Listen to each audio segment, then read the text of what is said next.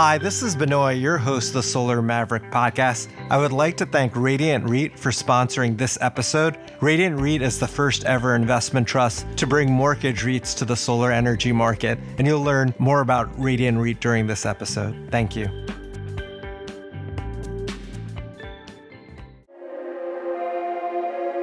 The U.S. residential market installs 712 megawatts of solar. California led the way in this market, installing almost 300 megawatts. Hello and welcome to the Solar Maverick podcast, where solar meets entrepreneurship and experience. I'm your host, Benoit Thanjan, so let's get into it.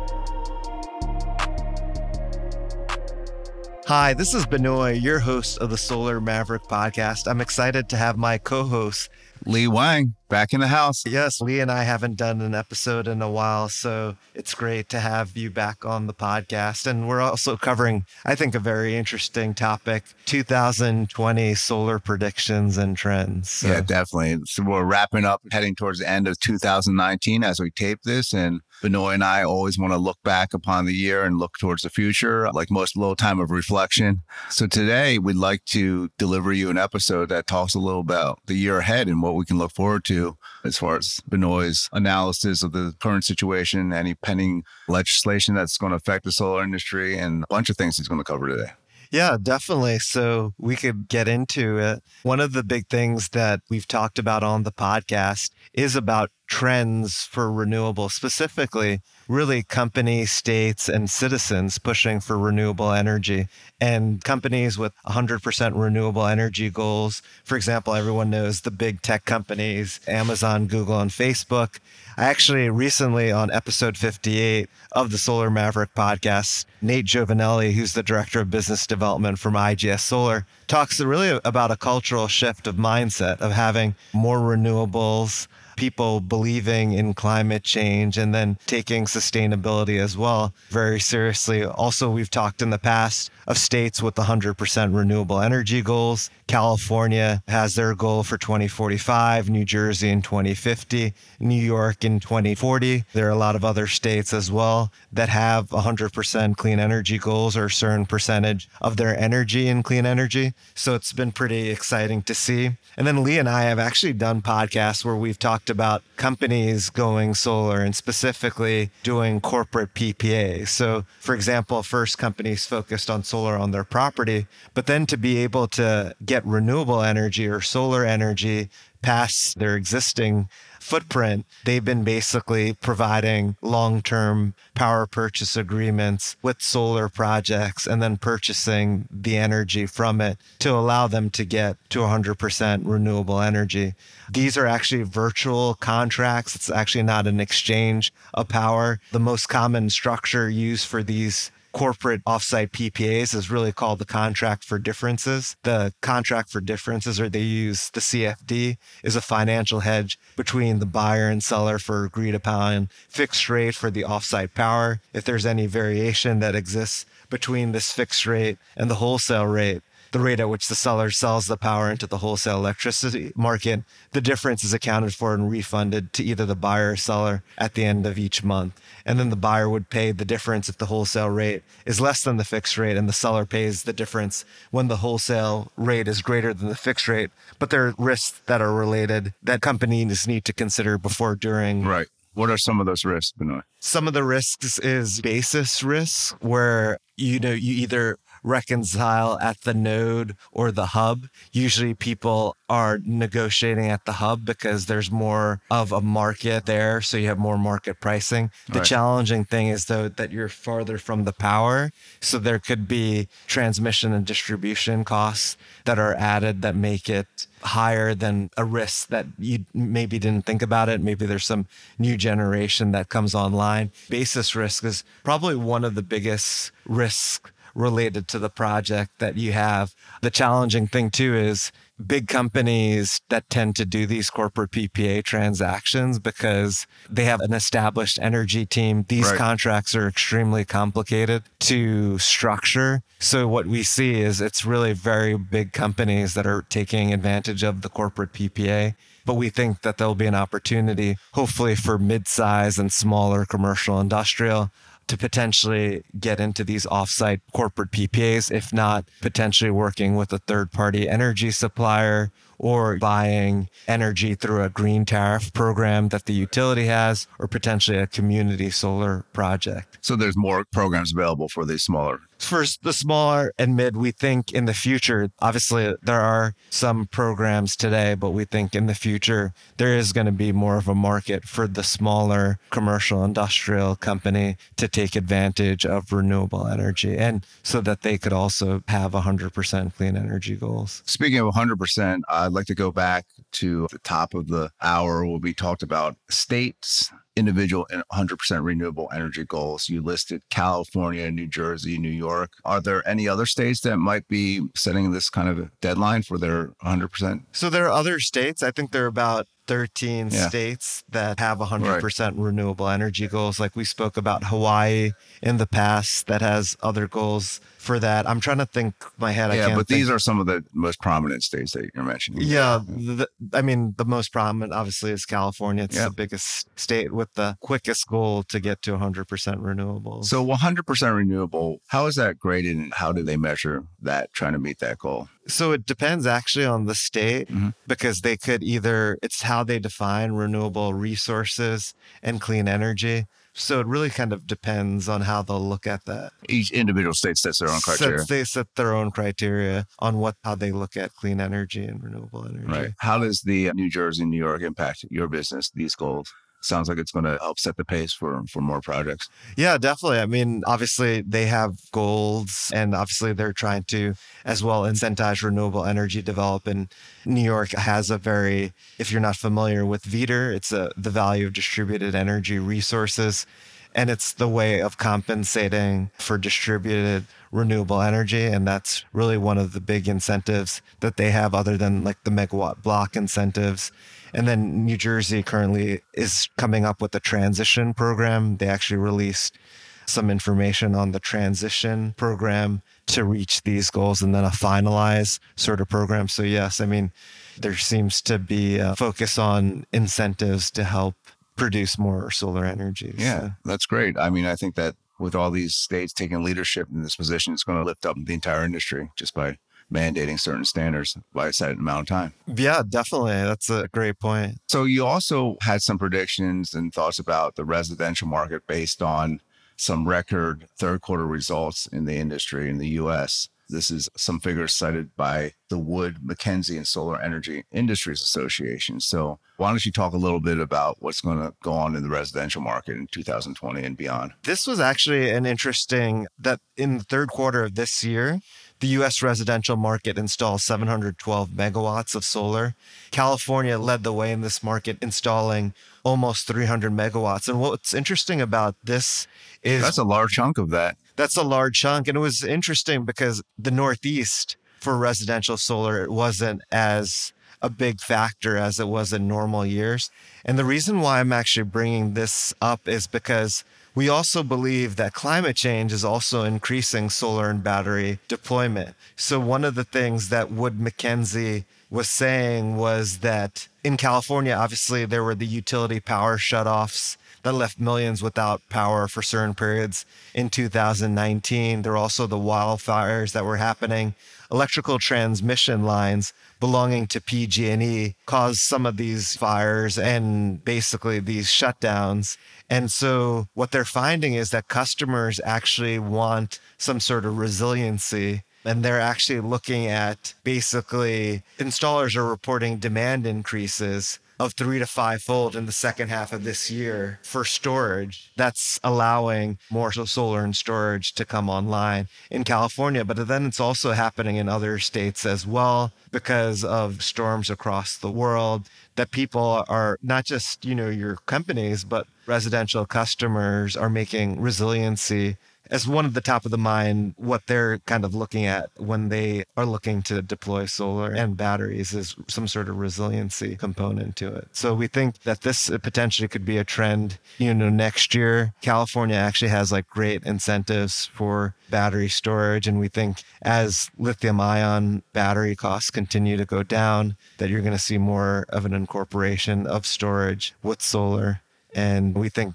solar and storage, there's a lot of incentives in the pipeline to develop solar and storage, both standalone and then together with all the different uses of storage. So frequency regulation, battery backup. Yeah. Do you think there will be any types of emerging storage types in the future? Do you see anything beyond what's currently on the market? Yeah, so I mean, lithium ion obviously is the accepted and most financeable. We're seeing the biggest cost declines. And I think there are other technologies out there that I'm not really aware of that potentially in the future could definitely. But lithium ion continues to proliferate and be optimized, and it continues to be a strong way. Yeah, just because of the economies of scale, people getting more comfortable constructing it and being able to lower the cost. And that being a focus, we're seeing it continuing. The same drops that we saw in solar, we're seeing as well. Right. And then you also wanted to talk a little bit about community solar, right? That's something that your company, Renew Energy, has been heavily involved with, the NYCHA project. And tell us about what you're seeing as far as companies getting credits and community solar. Yeah, definitely. So another trend we think is the increase in community solar. Basically, if you're not familiar with community solar, it refers to local solar facilities shared by multiple community subscribers who receive credits on their electricity bill for their share of the power produced. So what basically, there's a lot of people today who don't have access to solar, meaning homeowners who have shading issues, renters, businesses, and they're able to then actually buy the solar power from a solar project in the utility service territory. Also, this gives access to solar to low moderate income, LMI, which has been why a lot of government entities there's this perception that solar is only for the wealthy, right. But this community solar basically gives access to solar to everyone. And so we're seeing states prioritizing having a low moderate income component to it, specifically like in the Northeast and Mid-Atlantic. Basically, New Jersey has like a pilot that they have for 75 megawatts per year for 3 years per year, which comes to 225 megawatts. And they've actually, for the first year, the 75 megawatts, which ended in September this year, they received 650 megawatts from 252 applications.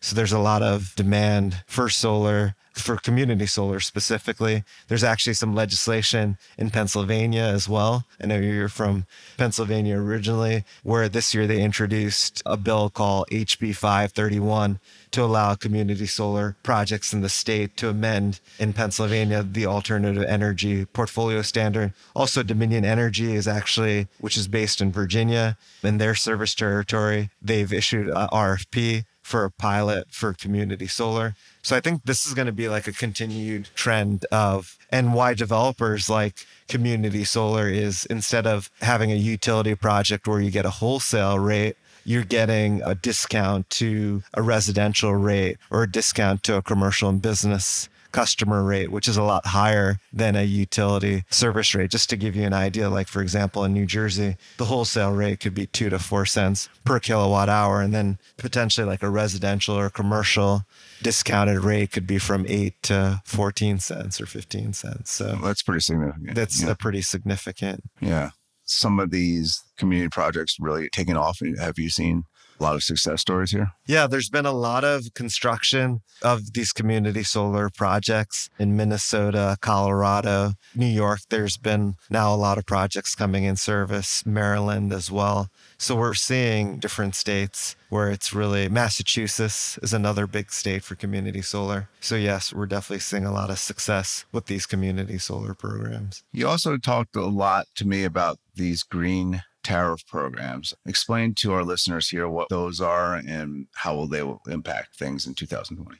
So green tariff programs are actually programs that the utilities have for their customers, which are usually businesses or residential customers, to basically purchase green energy. And they're effectively acting as an intermediary from different solar projects. So we think over time, that's going to be a continued trend. And that's something that basically small and mid-sized businesses could be an opportunity for them for their renewable energy goals. And we think as they request that from their utility, that the utility is going to provide some sort of green tariff program.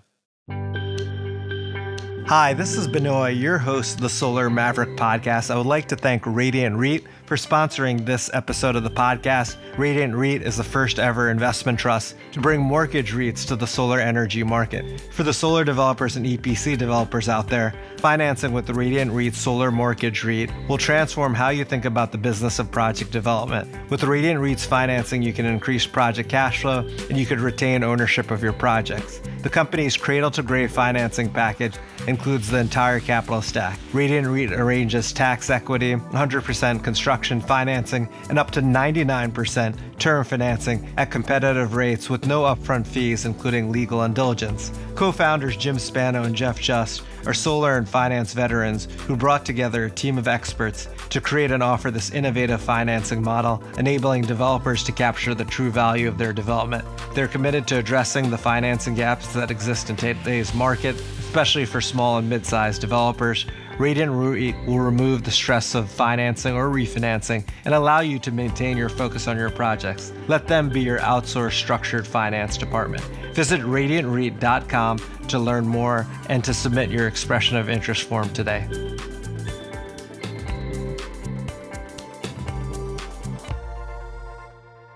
All right, great.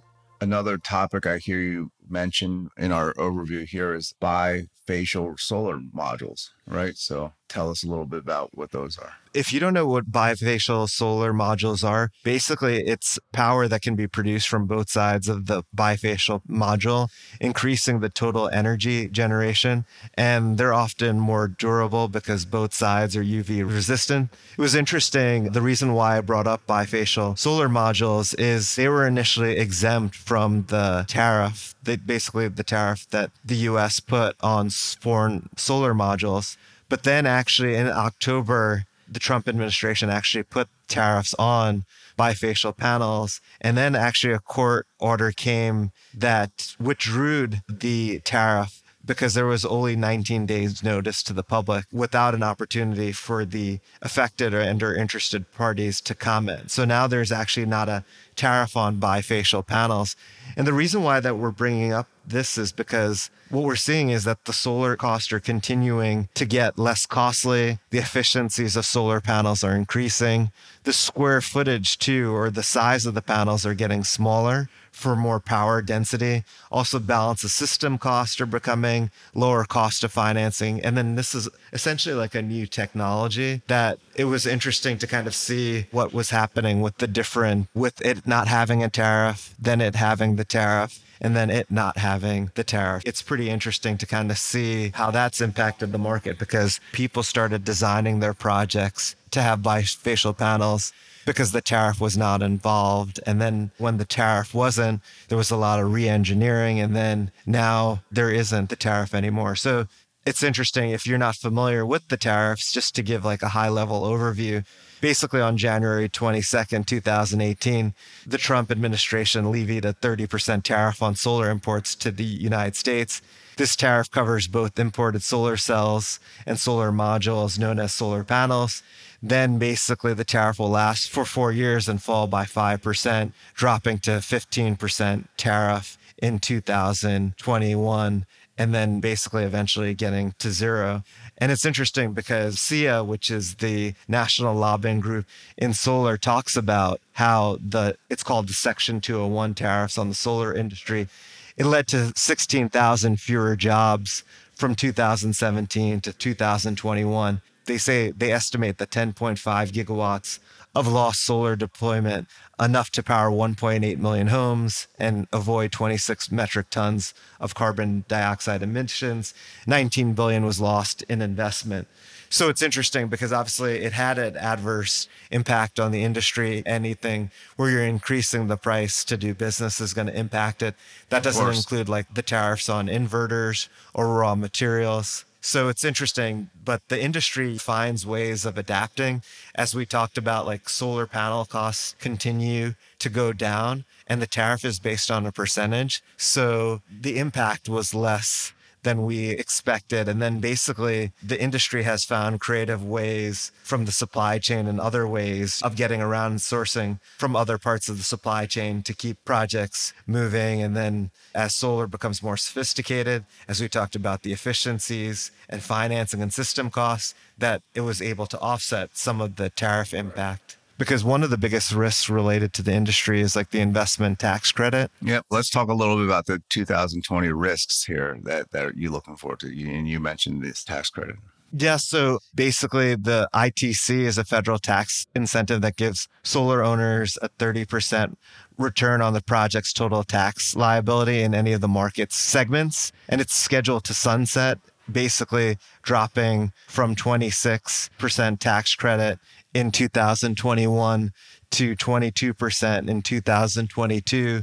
And then it decreases to 10% in 2022 for utility and commercial solar projects, then expires to zero for residential. There's been a lot of support within the legislature of the US Congress to keep the 30% incentive. So there was initially some legislation that was introduced in July of 2019 for both houses of Congress to introduce legislation to extend the solar ITC for 5 years at its full 30% value. Also in November of 2019, the House and Ways Committee released a comprehensive clean energy tax package that includes a 5-year extension of the 30% tax credit and new incentives for energy storage. I know that people are hoping within the solar industry that it actually gets passed in a bigger tax bill. Right. This 30% solar investment tax credit was actually introduced by a Democrat in California in the House of Representatives.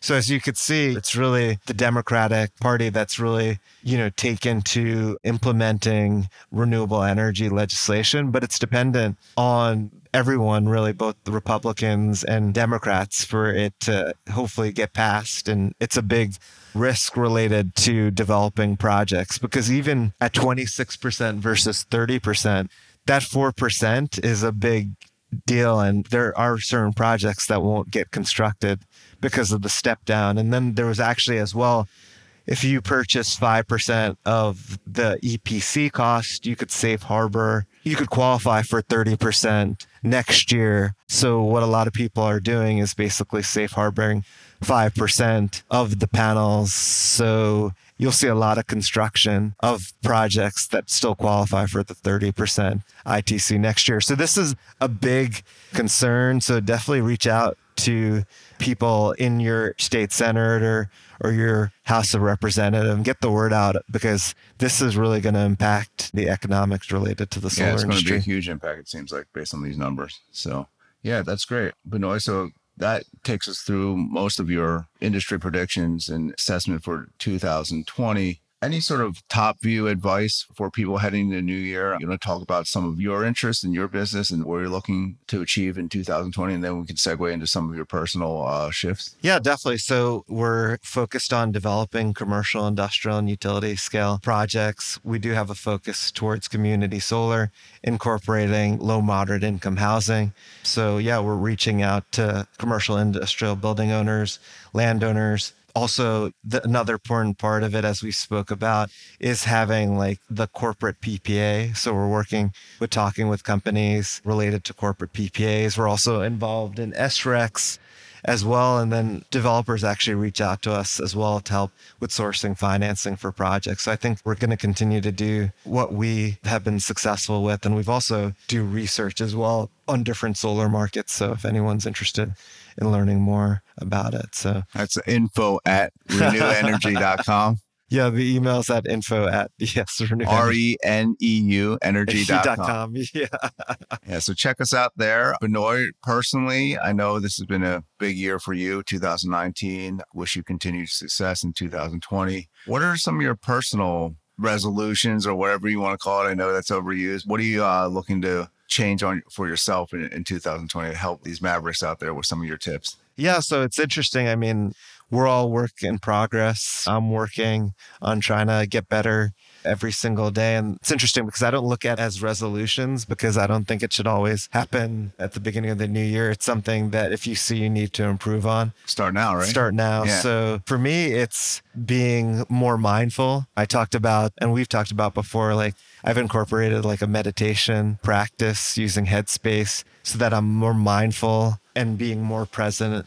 Sometimes it's challenging. I know we've talked about this before, but the only thing you really could focus on, and which I'm working on getting better on, is being in the present and not focusing on the past or the future. You have to plan, but you really only could cover the present, and you really should only focus on the things that you can control. So that's something. Even when you're planning, you should be present in your planning. So that's what you're saying there. It's not that you don't look back or reflect or look ahead in planning. It's that you're conscious of when you're doing each of these things. It's funny. I'll tell the listeners out there, I use the rival app called Calm, but luckily it was Benoit that turned me on to the practice of meditation. And what's really good about meditation is that you totally aren't good at it in the beginning, but the mind you can be trained like a muscle, right? So what I found that meditation to help me with, and it's not while you're meditating, it's kind of the day after you've meditated for a while. And Benoit talks about being present. What I've learned through meditation is that you can train your mind to become more present.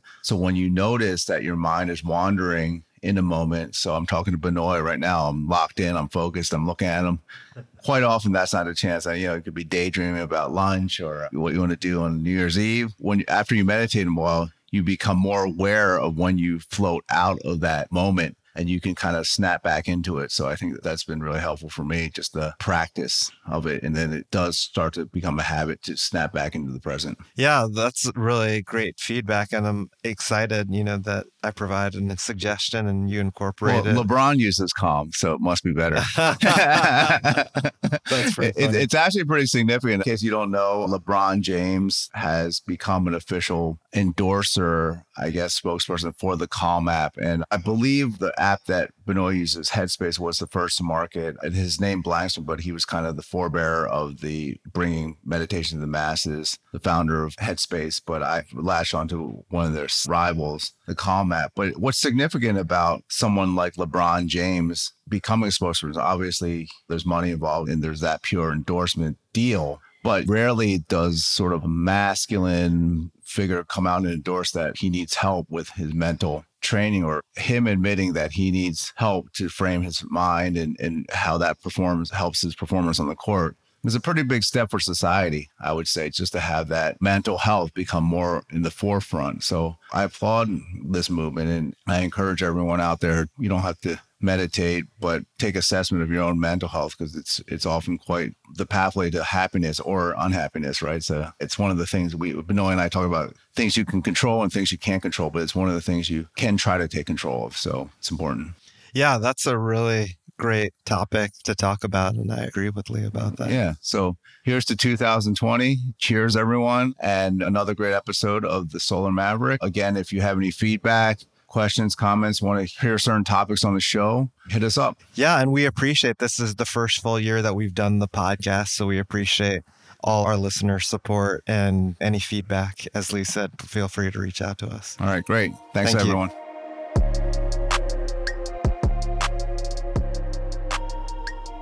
Thanks for listening to the Solar Maverick Podcast. The Solar Maverick Podcast is brought to you by Renew Energy. We're a solar development and consulting firm. If you believe that this podcast is adding value to you, please give us a 5-star review and share with those that you think could benefit from this information. Please email all questions, suggestions, and feedback to info@reneuenergy.com. That's info@reneuenergy.com. The Solar Maverick Podcast is produced by Podcast Laundry and executive produced by Benoit Thanjan and Kevin Y. Brown.